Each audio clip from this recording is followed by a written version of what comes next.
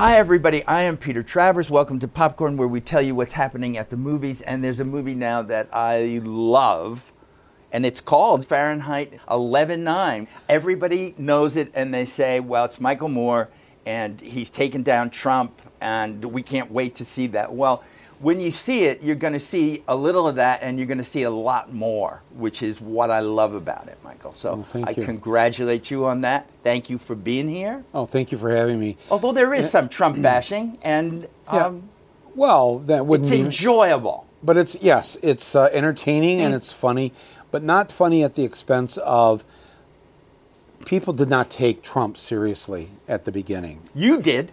I did, yes, but I couldn't get anybody to listen to me, and because I tried to tell. I live in Michigan, so I could see what was happening, and I could see he was going to win, and but people were just so excited about we were going to have our first woman president, which would have been a great thing.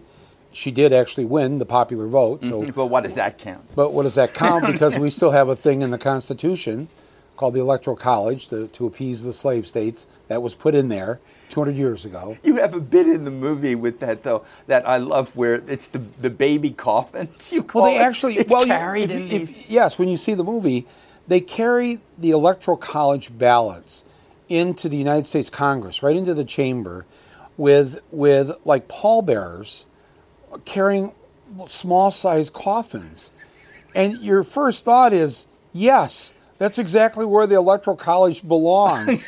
And bury it as deep as you can. Just crazy. Just one of the many. But let's start at least with Donald J. Trump. Yes. And what inspired you to do this? Because a year ago, I saw you on Broadway in The Terms of My Surrender, which this movie shows you didn't surrender. I have not surrendered. No, I have no intention of surrendering. That's correct. So what made you say, I've got to do this? I honestly believe, I am very sincerely worried that what we call our democracy will not be in the same shape or form by 2020 if he continues. And if he gets a second term, if he goes to 2024, I show in the movie reasons why, regardless whether you're a Republican or a Democrat or a non-voter or whatever, you should be deeply concerned as an American what is taking place here in terms of the lack of respect for the rule of law, the lack of respect for the Constitution, and the fact that Trump really just doesn't believe in democracy. Now, to his credit, if I can say that. Wow, do we all get that? Yes. To his credit. And look, here it is. I didn't self-combust. I'm still sitting here. To his credit. His credit. He was a CEO and a billionaire. How many CEOs of corporations that you know that believe in democracy? They don't run their corporations like a democracy. They run it as a dictatorship. I'm in charge. Do what I say or leave. And also they end up making the most money. So he likes that idea of the few making the most money while everybody else works their butts off. Working longer hours than people ever had before, many people working 2 jobs. And he wants the say. He wants to be able to say, this is the way it's going to be. I mean, we've seen him just recently call for an investigation as to whether or not the license of NBC should be taken away because they did something he didn't like. Taking away the license of a television network. He does not believe or like the idea of a free press. In fact, he calls it a fake press. He doesn't believe that he doesn't believe in obviously unions. He doesn't believe that people should have collective bargaining rights. All these things that we believed in for a long time, he doesn't believe in. He hates obviously all welfare. If he could, I'm sure he would reduce Social Security. These pesky entitlements. Pesky entitlements. Yeah. And you think of your 80-year-old mother, your 90-year-old grandmother. Not the only reason that they've able to have some kind of sustenance and live quasi decently is because we've had this for so many years. That's the danger here. That his lack of respect for the things that we all believe in is very, very dangerous. And this movie asks the audience, take him seriously. Stop calling him an idiot. Stop saying that he's crazy. He's crazy like a fox. He outsmarted us all. I mean, seriously, Peter, do you know how to win the White House by losing the election? I mean, the man got 3 million less votes than Hillary, and he's sitting in the Oval Office. That, you have to admit, is like some kind of pure or at least evil genius. But he had which is in your movie, the reaction of him winning. Yes. Yes. On 11/9. Yes. See, a lot of people didn't see it because it was 2:30 in the morning. Right. But, I mean, and you say it on your voiceover. It's like nobody looked more miserable. They all walked out. His family, his staff, they're all got these glum faces. I say in the movie, it looked like a perp walk. You know, I mean, Trump did everything but, you know, put the coat over his head. Look, he didn't expect to win. I mean, it's just been revealed by his wife that he had no victory speech prepared or written for him. And frankly, I'm not so sure he would have been that unhappy with the fact that he had lost, because somebody along the way must have told him, look, if you win this election, you've got to live in the White House. And the penthouse there is called the second floor. There's no penthouse. There's no gold-plated toilets. And you've got to live in Washington, D.C. This is a 300-year-old house that's got no air conditioning. I mean, this is not going to be a pleasant experience for you. It's so no I'm sure he was thinking, it's no Mar-a-Lago. No, it isn't. No. There's not even a putting green at the White House. There are many things that you show in the movie that we have seen before, and yet it's there for a reason. Because why does Donald Trump do this as opposed to what we see with the sexual predators and harassers who've been sneaking around? It's all very furtive. He does all this right in front of us. Right. And people say, isn't he great? It's part of his genius of knowing that if you do it out in the open, people will either accept it, love it, or at least say that you were transparent. There's just so many things that happen every day that when I saw your movie for the first time when it opened the Toronto Film Festival, all I could think was, it's not finished. Right. You could keep going on. Yes. And adding more into this. That's why we decided on the first day of production for this film that we not chase the news. If we chase the news cycle every day, we will never finish this film. Because you could keep making a new film every day practically. So we decided not to do that. And that's why when you said at the beginning, this isn't just a film about Trump. I'm not going to make people sit in the theater for 2 hours and look at Trump and have everything be Trump, Trump, Trump, Trump, Trump, Trump. We've had enough of this, I think. And we don't need to pay $8, $10, $12 to go to the movie theater to watch that. So what the movie is more of a look at the Trumpian times that we're in, how we got here, because he didn't just fall out of the sky. What did we do? What was our part in this that allowed this to happen? And I think that's where the movie, I think, becomes fairly interesting. You show a lot of that. You also show in the beginning, because a lot of this movie is very funny, but when I'm laughing, it's the kind of laughs that stick in your throat. Right. And you use clips in the beginning, because I had it, I'm guilty of it. We all have this kind of, this can't happen here. This isn't, you have a clip of George Clooney where he's just saying, Donald Trump is never going to be president of the United States. Yes. It reflected what a lot of us felt. I think just about everybody felt that way. Yeah. But that's what happens. If you're not careful in a democracy, if you don't take everything seriously, things can happen, and it can happen quickly. And before you know it, you're going, what happened here? What this has happened in the past. And I'm not saying that Trump is like Nazi Germany or anything, but what I show about Germany in the film is that this was a country back in the 20s and 30s. It's a very intelligent country. They read more books than any other country on earth. Their cities had 12 daily newspapers. Everybody was very well read, well educated, very cultured. The music that came from Germany, the movies, all that stuff. And yet those people were snookered and got, fooled by Hitler, because he promised them jobs.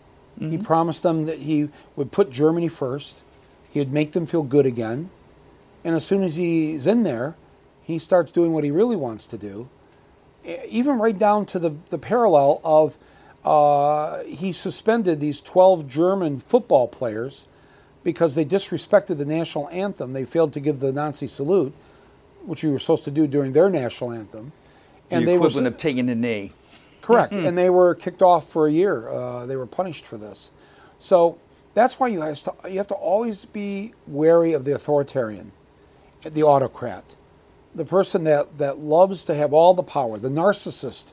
The more power a narcissist has, the more danger it is for the rest of us. We think in a democracy that we have safeguards against that. You do something, it's amazing. In the movie, you go back to your own Flint, Michigan, and you again discuss what went on with Governor Rick Schneider and how he also ran that office of the governor as Trump does this. Right. In other words, I don't care about who these elected officials are. They're not doing the job. I'm going to bring in my own people. Right, right. 4 years before Trump announces he's running for president, Michigan elected a governor who believed in what you just said, and just ended the democracy in cities like Detroit and Flint. They could no longer vote for their mayor or city council. He would install what was called the manager of the city, and they would run, and they would not be answerable to the people of the cities.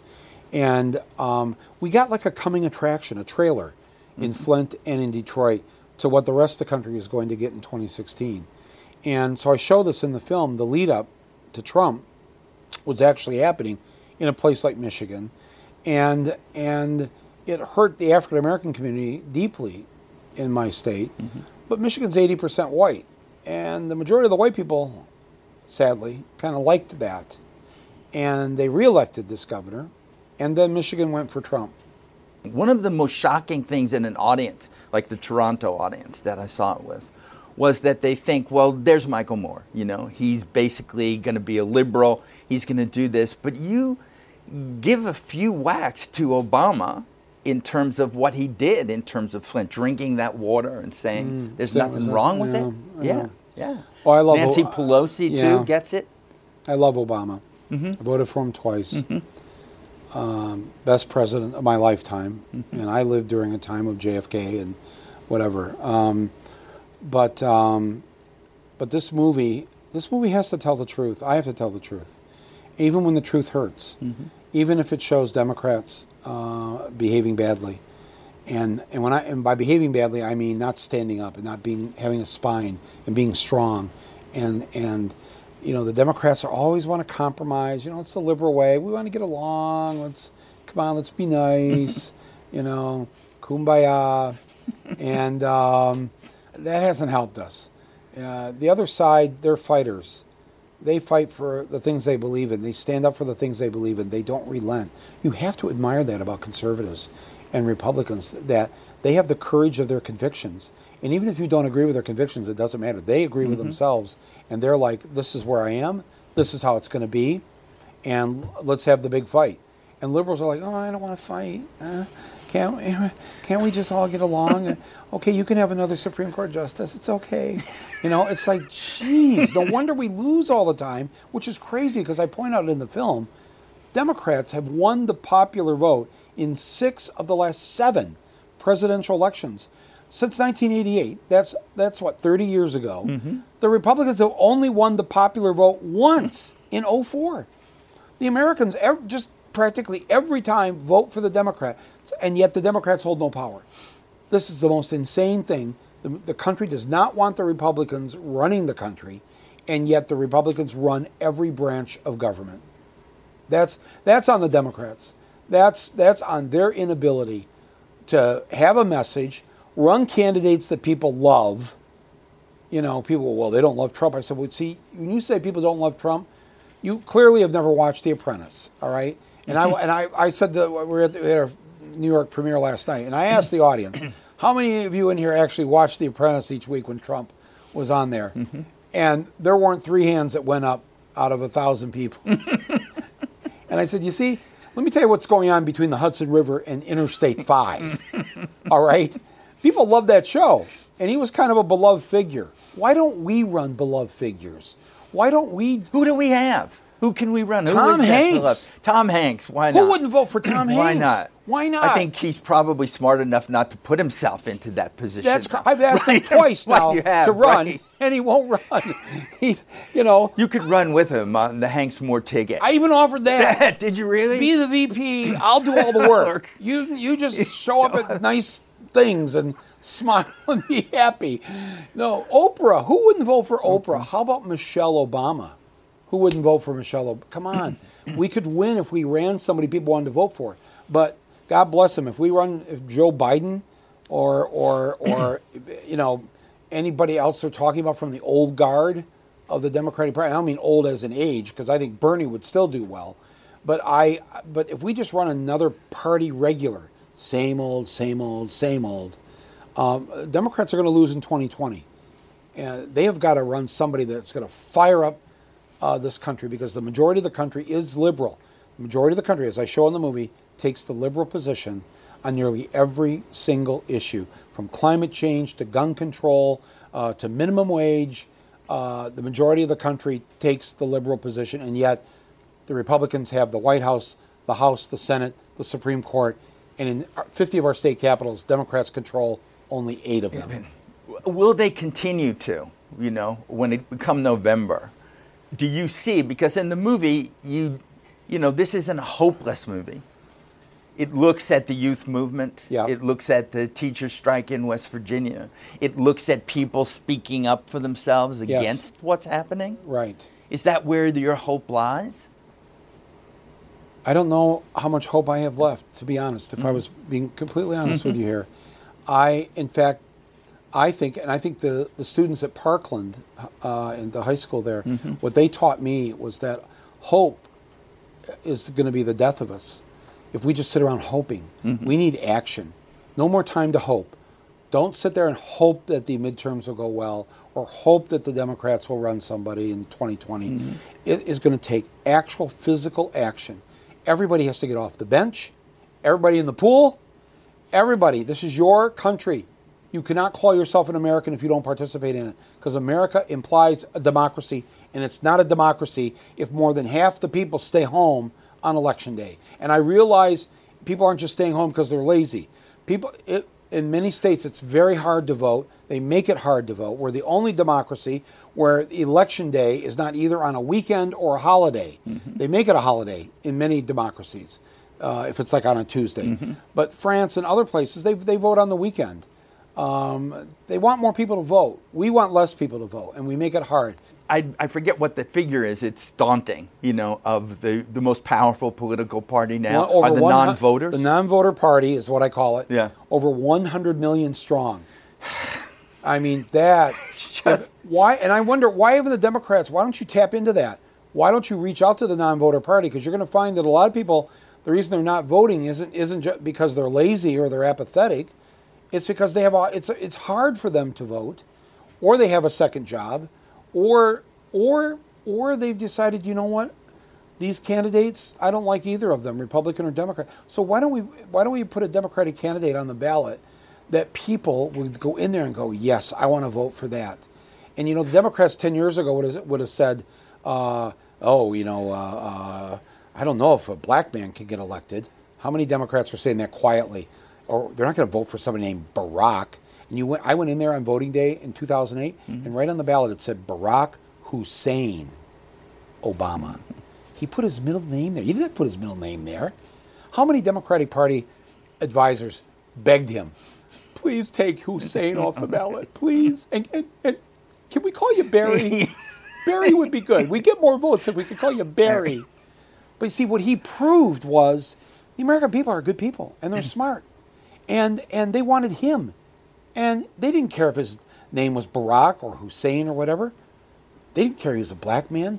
They saw he was the best candidate. They saw he was the smarter of the two, and that you know, this is the person that I want. He's going to fight for me.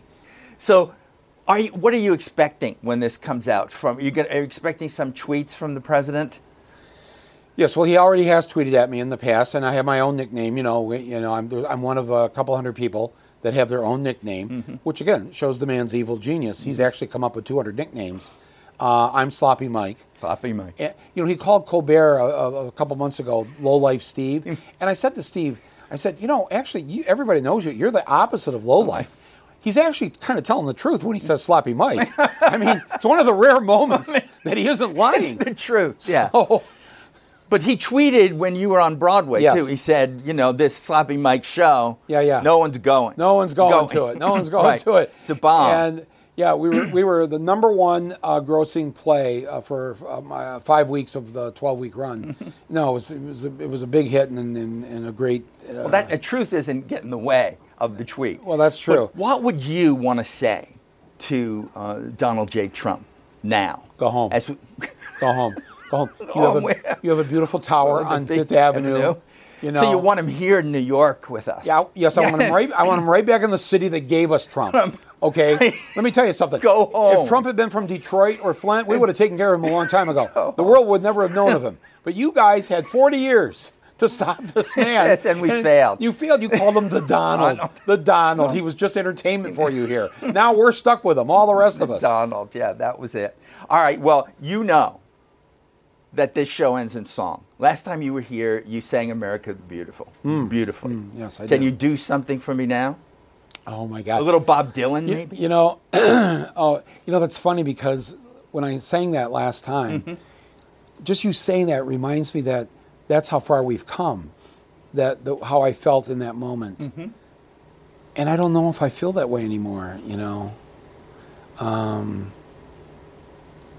It's really... Bob Dylan, yes. There's a little. You bit are a of little optimistic, I won't say hope. Right. But that there are forces for change in this world. You show them in the movie. You show those teachers. You show people getting out there. You show those kids from Parkland who suffered the worst, basically standing up and speaking for themselves. All right, here we go. Okay. Come, senators and congressmen, please heed the call. Don't stand in the doorway, don't block up the hall. For he that does something bad is he that is gone. There's a battle outside and it's raging. It'll soon shake your windows and rattle the walls. For the times, they have to be a-changing. Yes. Thank you, Michael. Thank you, sir. Thank you. Thank you very much. That was great. I love it when you go out in song.